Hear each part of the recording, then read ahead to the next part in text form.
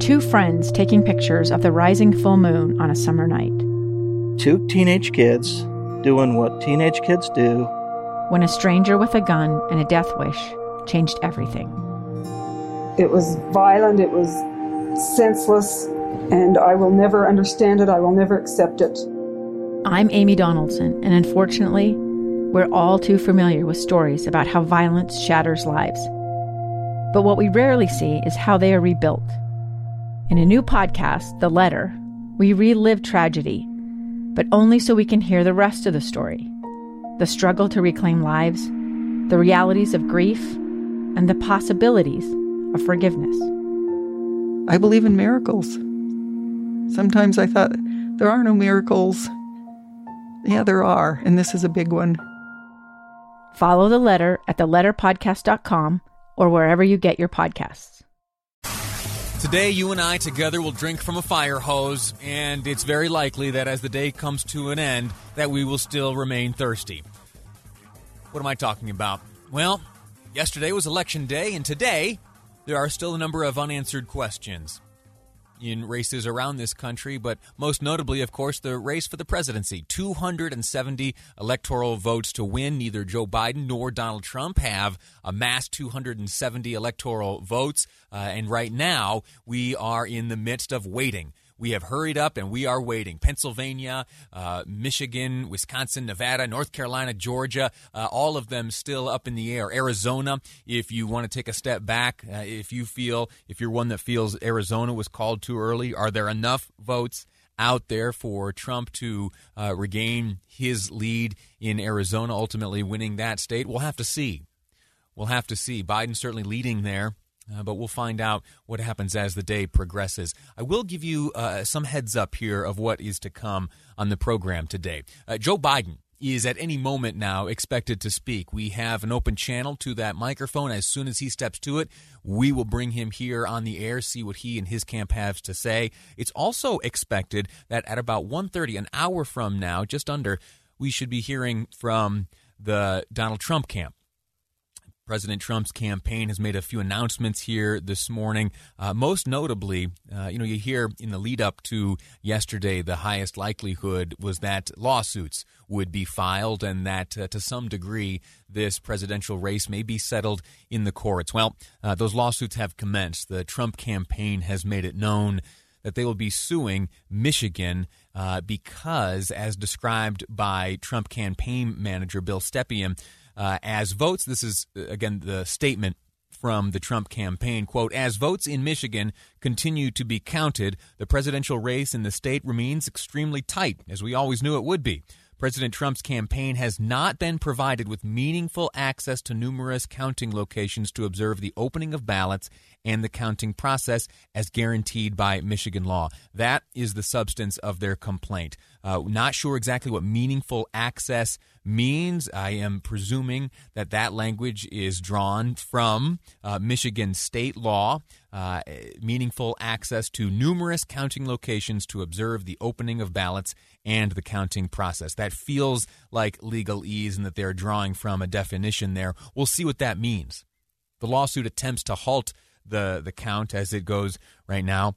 We'll have to see what that lawsuit ultimately leads to and if it matters.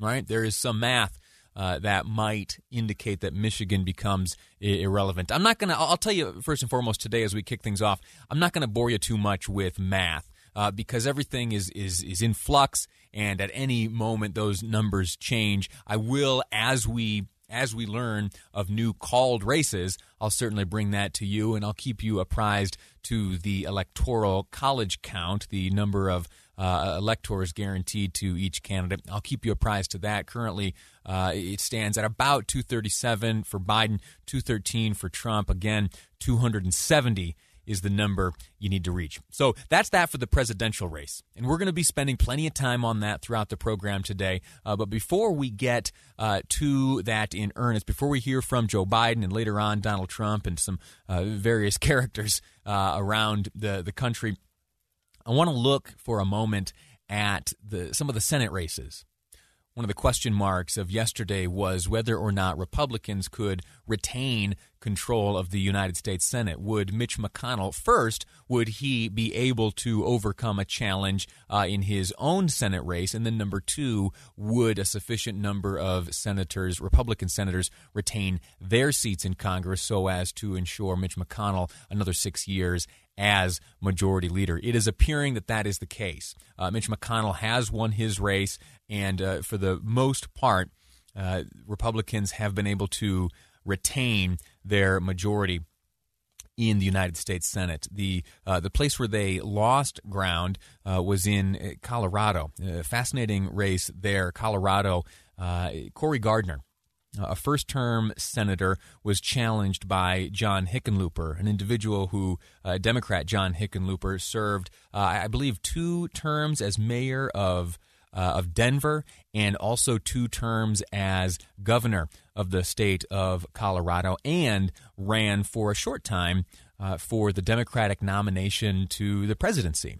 Anyway, last night, Cory Gardner conceded the U.S. Senate race to Hickenlooper less than an hour after polls closed on election night. And, radio is not a visual medium, so let me explain to you what the scene looked like as the outgoing Senator Gardner conceded the race to his Democrat challenger, John Hickenlooper. He stood there on stage. It was just him at the microphone, and over his right shoulder stood his wife with babe in arms, and to his left, 2 more of his children. And that family looked dejected.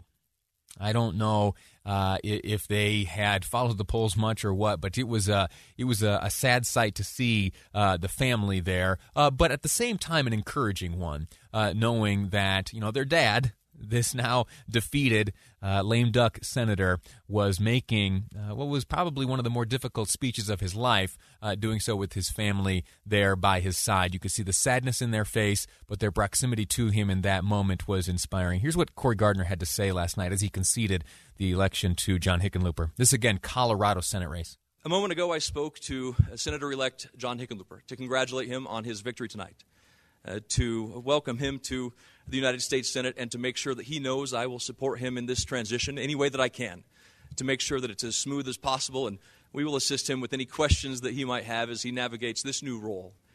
And please understand, to all the people who supported our efforts tonight, that his success is Colorado's success, and our nation and our state need him to succeed. We need to be united together. Yesterday, I had occasion to speak with Boyd Matheson on this program for a few moments, and he shared with us a write-up. It was a letter to the editor in some obscure newspaper, some corner of this great country, but in that small write-up, it contained a very profound point, and it was when you board an aircraft, you don't know anything about the pilot. You don't know if they're the best or the worst in their class. You don't know how many flight hours they have. You don't know anything about them, but you do and are forced to put your trust in their capabilities. And so regardless of who be the pilot, you may agree politically, you may disagree, but you ought be praying for that pilot. And Boyd yesterday very eloquently made the analogy that the president or the senator or whoever be our representative is akin to the pilot in that example. And it was heartening here to hear from Senator Gardner, outgoing lame duck Senator Cory Gardner, saying that Hickenlooper's success as a senator for the state of Colorado is also the success of Coloradans. That principle is important. That principle, unfortunately, is not communicated or believed as I think robustly as it ought to be. We don't see the type of grace in the departure from the Senate as we saw from Cory Gardner last night. I want to talk to you later on in the program also about 2 other Senate races. The polls specifically predicted the race between Lindsey Graham and his challenger, Jamie Harrison, to be much closer than they ultimately turned out to be. Fascinating thing. Same story for Mitch McConnell in Kentucky. He defeated handily challenger Amy McGrath. He spoke in Louisville after his victory. So too did Lindsey Graham, speaking at his home state of South Carolina. I want to share that with you later on and also talk to you about how sometimes the polls, well, maybe not sometimes, often the polls got things So wrong. How is that possible? We'll dig into that later on in the program. A break right now, though. When we return, we'll be joined by Congressman Chris Stewart, who last night enjoyed victory over his opponent. What comes next in his congressional district? How does he view the current status of the presidential race? And much more. Conversation with Chris Stewart next on Live Mike. I'm Lee Lonsberry, and this is KSL News Radio. 2 years ago, Americans watched in horror as a crisis unfolded at the Kabul airport. She was tear-gassed and beaten. Images of thousands desperate to escape Taliban oppression filled our news feeds. More than 80,000 Afghans made it to America. But the story didn't end there. It was very cold. There was no power, no heat. Who would help our newest neighbors? I'm Andrea Smartin. In Stranger Becomes Neighbor, you'll hear the stories of some remarkable refugees who left their homes and their dreams behind, only to start over from zero. Their only possession was 3 blankets. And you'll meet Americans who stepped up to help them. You want me to come when you deliver your baby. What can one person do in the face of an international disaster decades in the making? That's Stranger Becomes Neighbor. Find us at kslpodcast.com, follow us on Apple Podcasts, or anywhere else you listen.